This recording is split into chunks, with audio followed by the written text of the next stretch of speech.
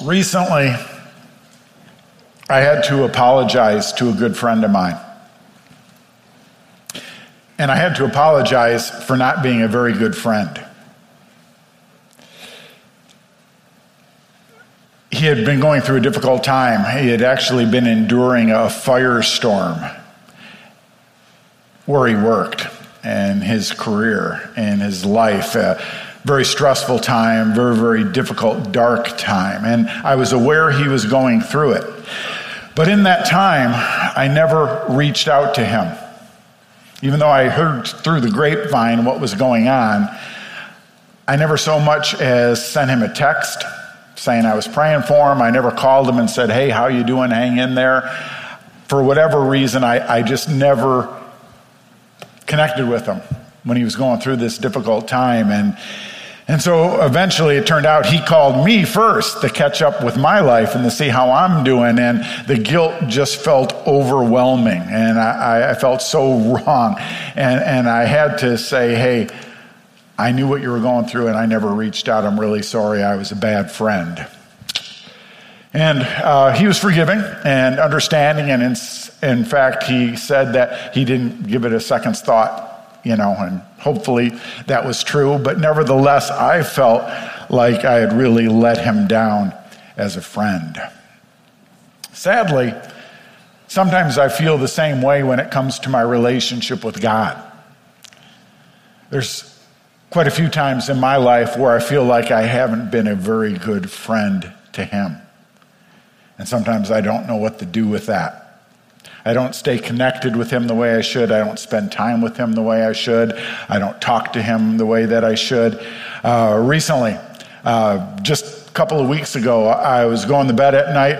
I was laying there in bed before I drifted off to sleep, and the thought occurred to me, I had gone the entire day, and I couldn't remember praying even once.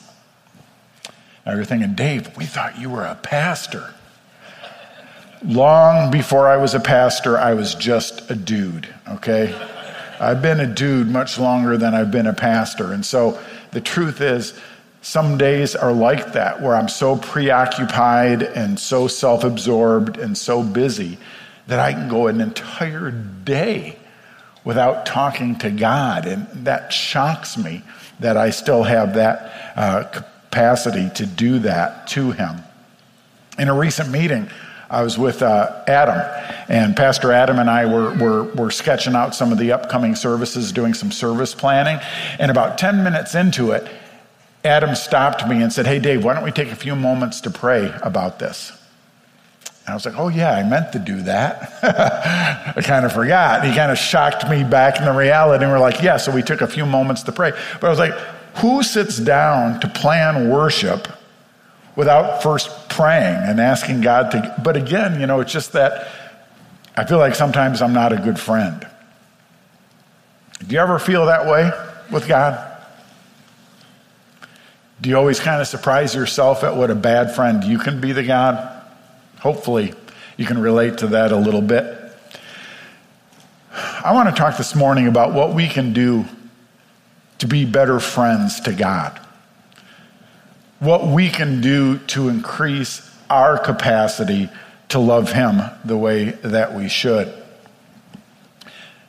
When you think about increasing our ability or our capacity to love God, if you want, instead of that word love God, you can insert the word our allegiance to God, or our commitment to God, or our loyalty to God. They're all basically the same concepts, right?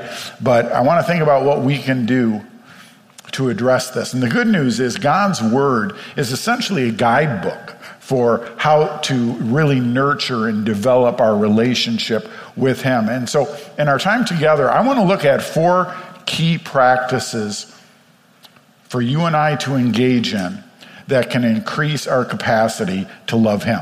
Now, these 4 practices, you're probably engaged in them already. Most of you are probably engaged in these practices already. So you're probably not going to learn anything new, right? But these are the basics. These are like the fundamentals in a relationship with God that we've got to pay attention to in our lives and continue to develop in order to be a better friend to God. So let's check them out together, all right? The first key practice I want to talk about is the importance of corporate and private worship. Two parts to this. Corporate worship. That means corporate as in body, the faith community, coming together. That's what you're here for now. That's why you're here. Public worship, coming together for corporate worship on Sunday mornings. Important. But also, it doesn't end there, but also our private worship. If the only time you worship during the week is an hour on Sunday mornings, I want to suggest that's highly deficient. That God is asking us to live lives of worship. And a habit that we should all be developing is to worship him on our own, not just when we're in church. Now, what does this look like, to worship God privately? Well, it probably involves God's word, getting into that. It probably involves prayer. It involves thinking about him. It could include singing, whether out loud or to yourself. You could be jamming out and singing out loud and dancing and all lively, or you could be very quiet and solemn. You could be taking a walk outside, or you could be sitting in the easy chair in your living room. A lot of different ways you can worship God, but it's that time where you and God engage one-on-one and you're giving him his worth. You're praising him. This is all over the scriptures. Check out Psalm 89, verse 15. It says, "Happy are those who hear the joyful call to worship, for they will walk in the light of your presence, Lord." You know why worshiping people are happy people? That when people respond to the call to worship, they're happy? It's because that's what you were created for. That God has created each one of us for the express purpose of worshiping him. And so when we choose to respond to the call to worship, whether publicly or privately, it feels awesome. Because we're fulfilling the very essence of our being. We're fulfilling the reason why we were created. And so I want to encourage you, respond to the call to worship, both publicly and privately. Give God his due. Psalm 95, verse 6 says, "Come, let us worship and bow down. Let us kneel before the Lord our Maker." Those positions of worship. I don't know, physically, literally, maybe not very often do you bow down. Maybe not very often do you get on your knees. And that's really not a bad idea to practice those positions of worship. To lay before him, to literally get on your knees. But even if you don't do it literally, physically, there's that spiritual, emotional, metaphorical sense in which we bow before him. We submit our lives to him. That we acknowledge that we're not God, but he is, and we give him his due. That's what it means, okay? Now let me give you a pro tip regarding worship, okay? Here it is.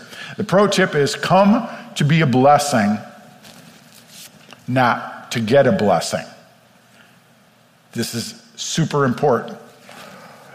That when you come for public worship especially, the idea is you need to come to be a blessing and not get a blessing. I want to suggest to you that many people come to church with a consumer's mindset. And so as they pull in the parking lot, they're thinking, boy, when I hit that front door, there better be a friendly greeter there, and they better make me feel warm and all fuzzy. And that coffee better be strong enough and hot enough. And the music better be just right. They better play my favorite songs. And it better not be too loud or too soft. It better be just right. It needs to be my favorite songs. And Dave, he needs to be funny. He needs to be interesting. He needs to be biblical. Now that's a given. That's the one you don't have to worry about most weeks, right? So about half of you are looking at me like, is he serious? Is he really that arrogant? I was being funny, okay? But you see, when we come to church with like a list of expectations, like this better be like this better be like that, I better be blessed, I better have a favorite part of whatever takes place, I better leave here feeling better. It's a consumer's mindset where we come demanding things and it's all about us. And folks, I can't think of a more antithetical attitude entering worship than thinking it's all about you. And you see, if you come with the proper mindset to worship on Sunday mornings, you come with this thought in mind. What can I do to be a blessing? What can I do to bless God? That when we come together to worship, it's not primarily about us being blessed, but you and I blessing God, putting a smile on his face by the way we sing, by the way we pray, by the way we submit ourselves to listen to his word, by the way we fellowship with each other. Does that make sense? That's a totally different mindset. And that's the way we're to approach worship, is seeking to be a blessing rather than receive a blessing. Now, here's the ironic thing. If we approach worship with that mindset, we'll get our socks blown off with blessings. That the desire you have to be blessed will be fulfilled once you get the order straight and you seek to be a blessing first. And so I want to challenge you to approach Sunday mornings with that kind of mindset. Second practice for developing our capacity to love God is what I would call a prayerful dependence.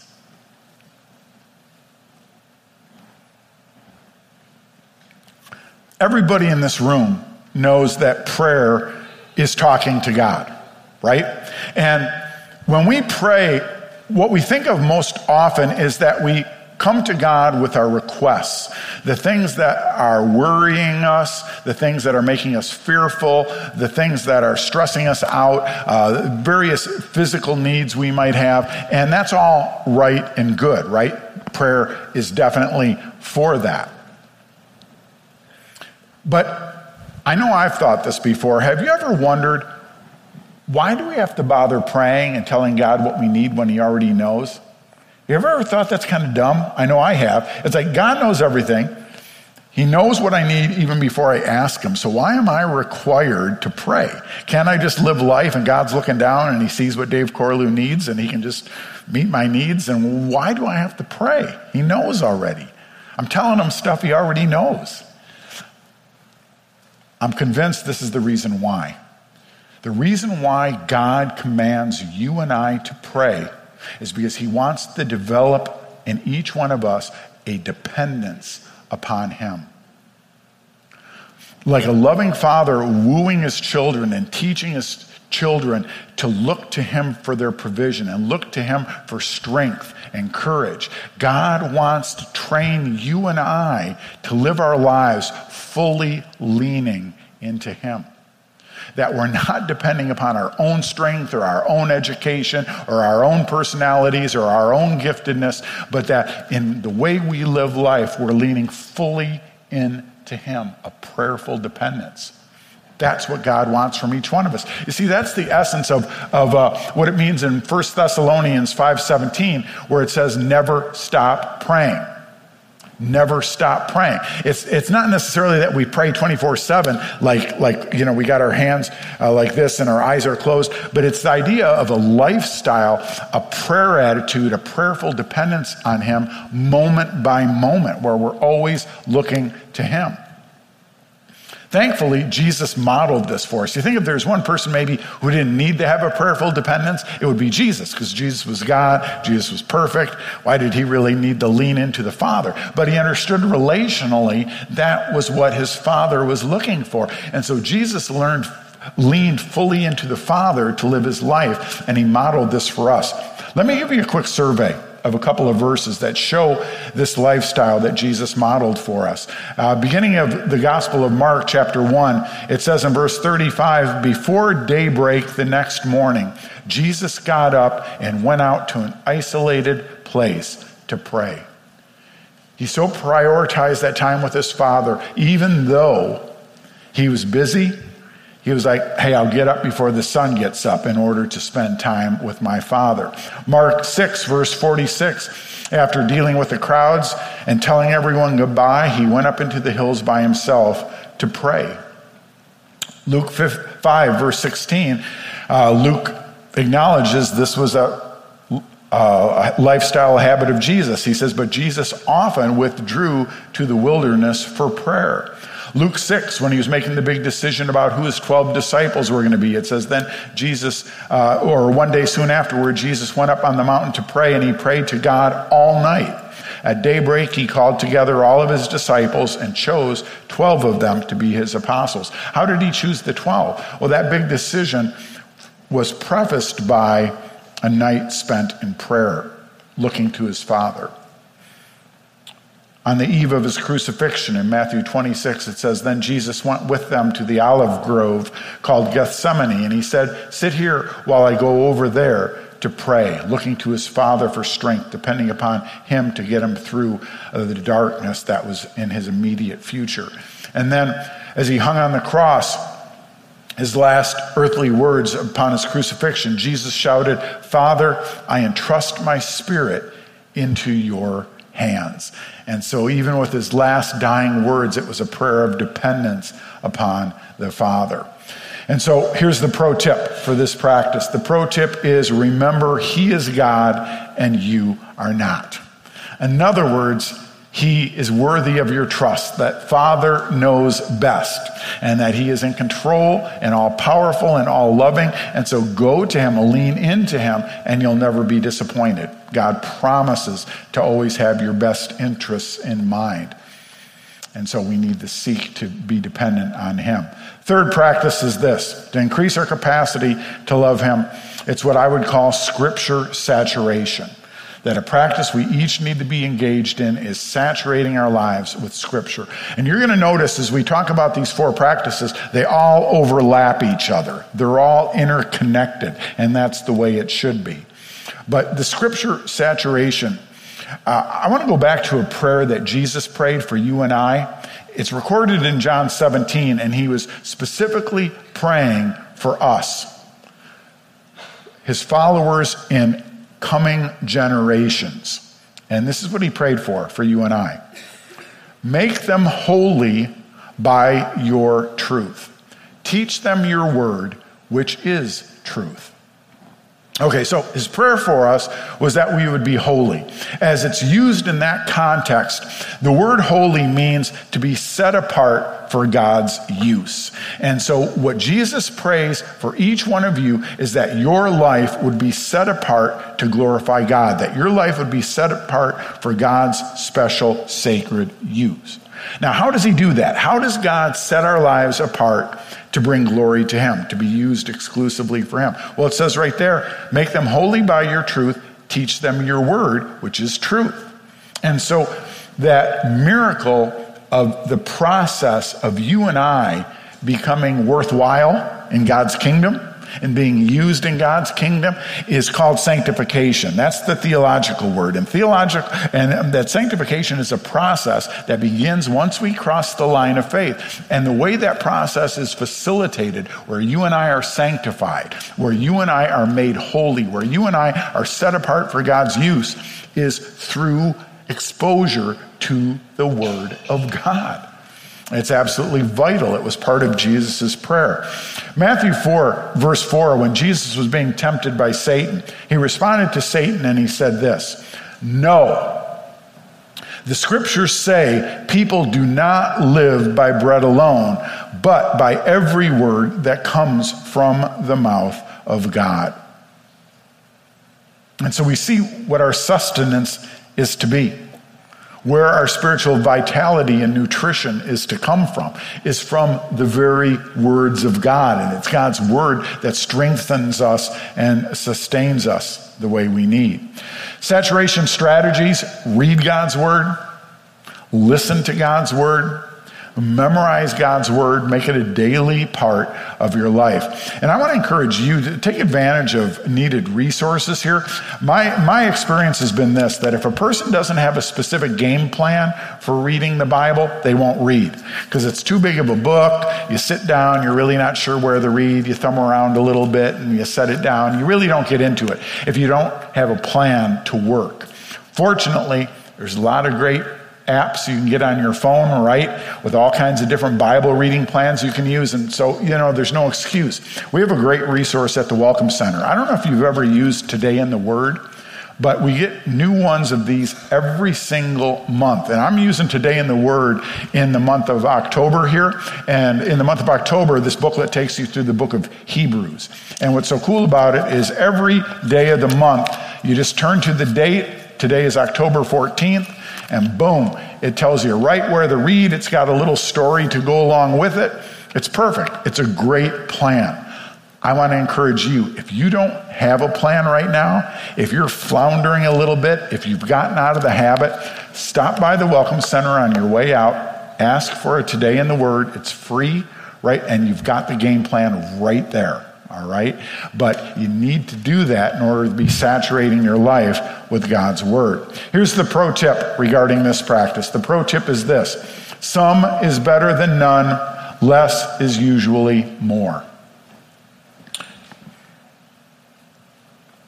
What I mean by some is better than none is that even if you just spend a couple minutes a day reading God's Word, that's a lot better than no time a day reading God's Word.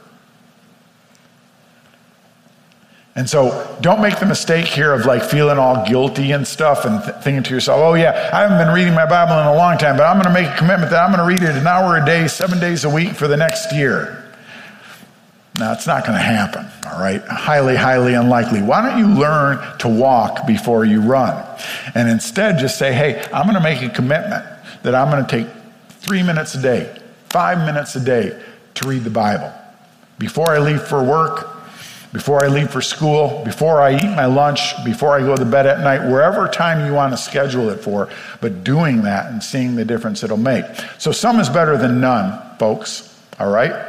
And less is usually more.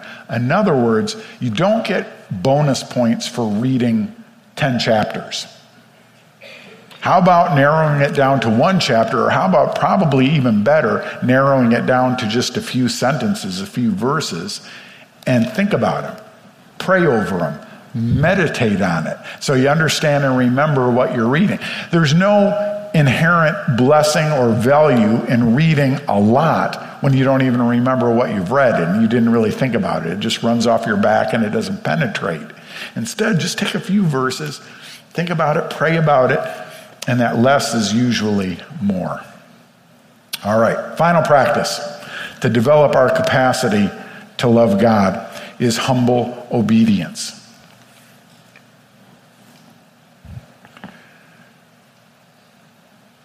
To be a follower of Jesus involves two basic things. To be a follower of Jesus involves trust and obedience. That's what it means to be a disciple.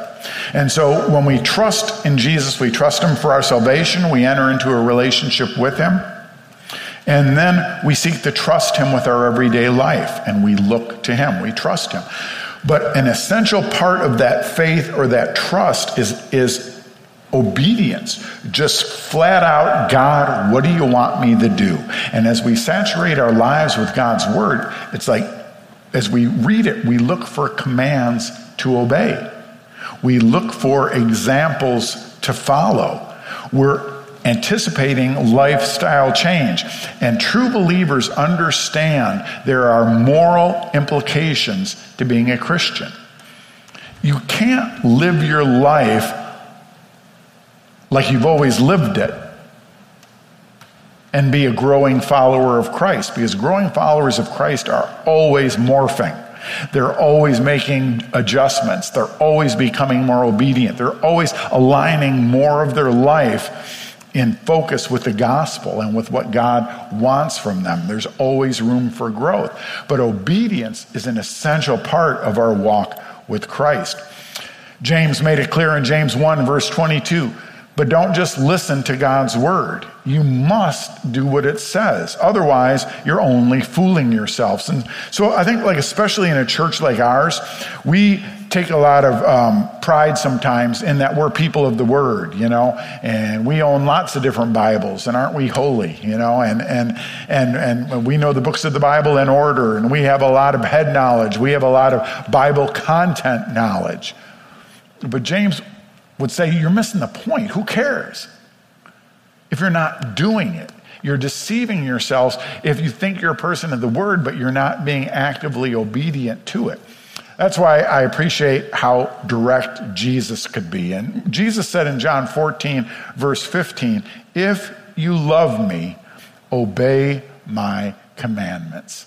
It's that simple. That if you love Christ, you will be actively obedient to him and aligning your life with his values and his priorities. Pro tip is this: to develop this practice of humble obedience, discover what Jesus has done for you. Discover what Jesus has done for you. And as you learn the blessings you have in Christ, it'll bring a wellspring of gratefulness, of gratitude to you that overflows in just natural, willing obedience to him. I'll tell you where I got this. It's not going to be on the screen, but listen to what Romans 12, verse 1 says. It says, and so, dear brothers and sisters, I plead with you to give your bodies to God.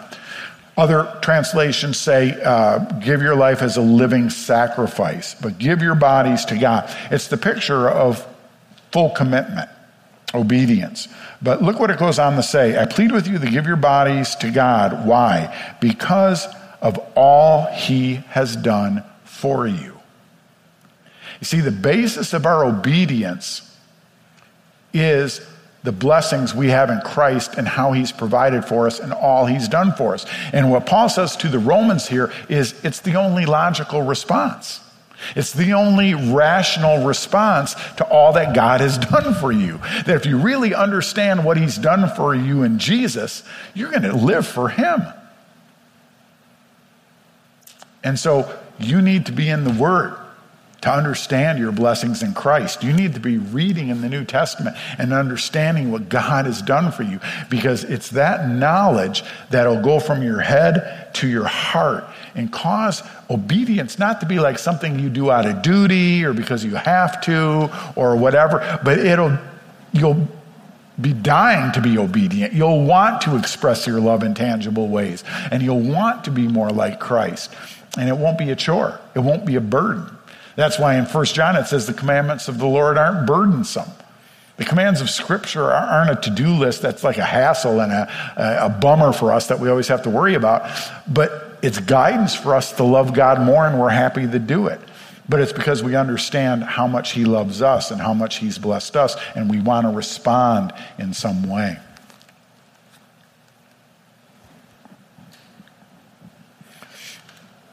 If there's a spectrum, there's some who are here, and some who start at this end of the spectrum are those who are just now beginning to learn how to love God.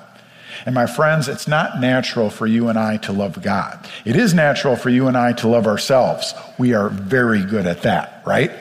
It comes natural. But to love God, we got to be taught how to do that. And so some of us are just learning how. And when you first start learning how, you can get discouraged because you can make so many mistakes and you can feel like you let God down so often. But you know what? You're a baby.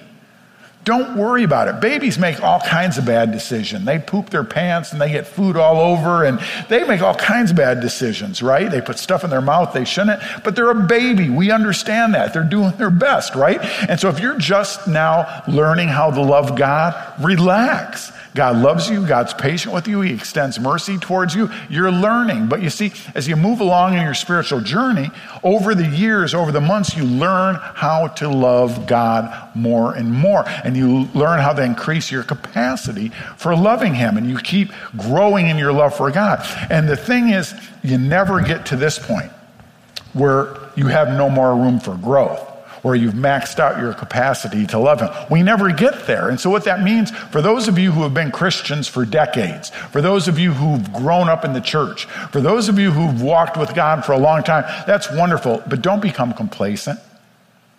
Don't ever get to that point where you think, I've arrived or I can't possibly love God anymore, because it's just not true. Each of us has an unlimited capacity to love God. And my friends, you need to know you can excel in loving God. It doesn't take a certain personality. It doesn't take a certain family background. It doesn't matter what's in your past. You have an unlimited capacity to love God when you submit your life to Him. And so here's my challenge for you this week. Right now, where you sit, I want you to pick one of these 4 practices and say, that's going to be my focus for this week. That's the one where maybe I'm the most deficient. That's one where I sense I really need to work on that one in order to know God better and love Him better. So would you look at them right now? And I want everyone in this room to pick one, okay? It could be the way you worship and the way you approach worship and doing private worship. It could be prayerful dependence. It could be the engagement with Scripture and practicing Scripture saturation. Or it could be as simple as just humble obedience. You know, there's areas in your life where there's compromise. And you're going to turn that around with His help. Bottom line is this: as your capacity to love God increases, your capacity to love others increases. And so you see, as you and I grow in our love for God, we will be a blessing to others. We will draw other people to Him. And as a church, we'll be more effective in our outreach when we first get our act together as far as learning to love God more. And so I challenge you to pick one of these and see how God can help you develop it in the next week.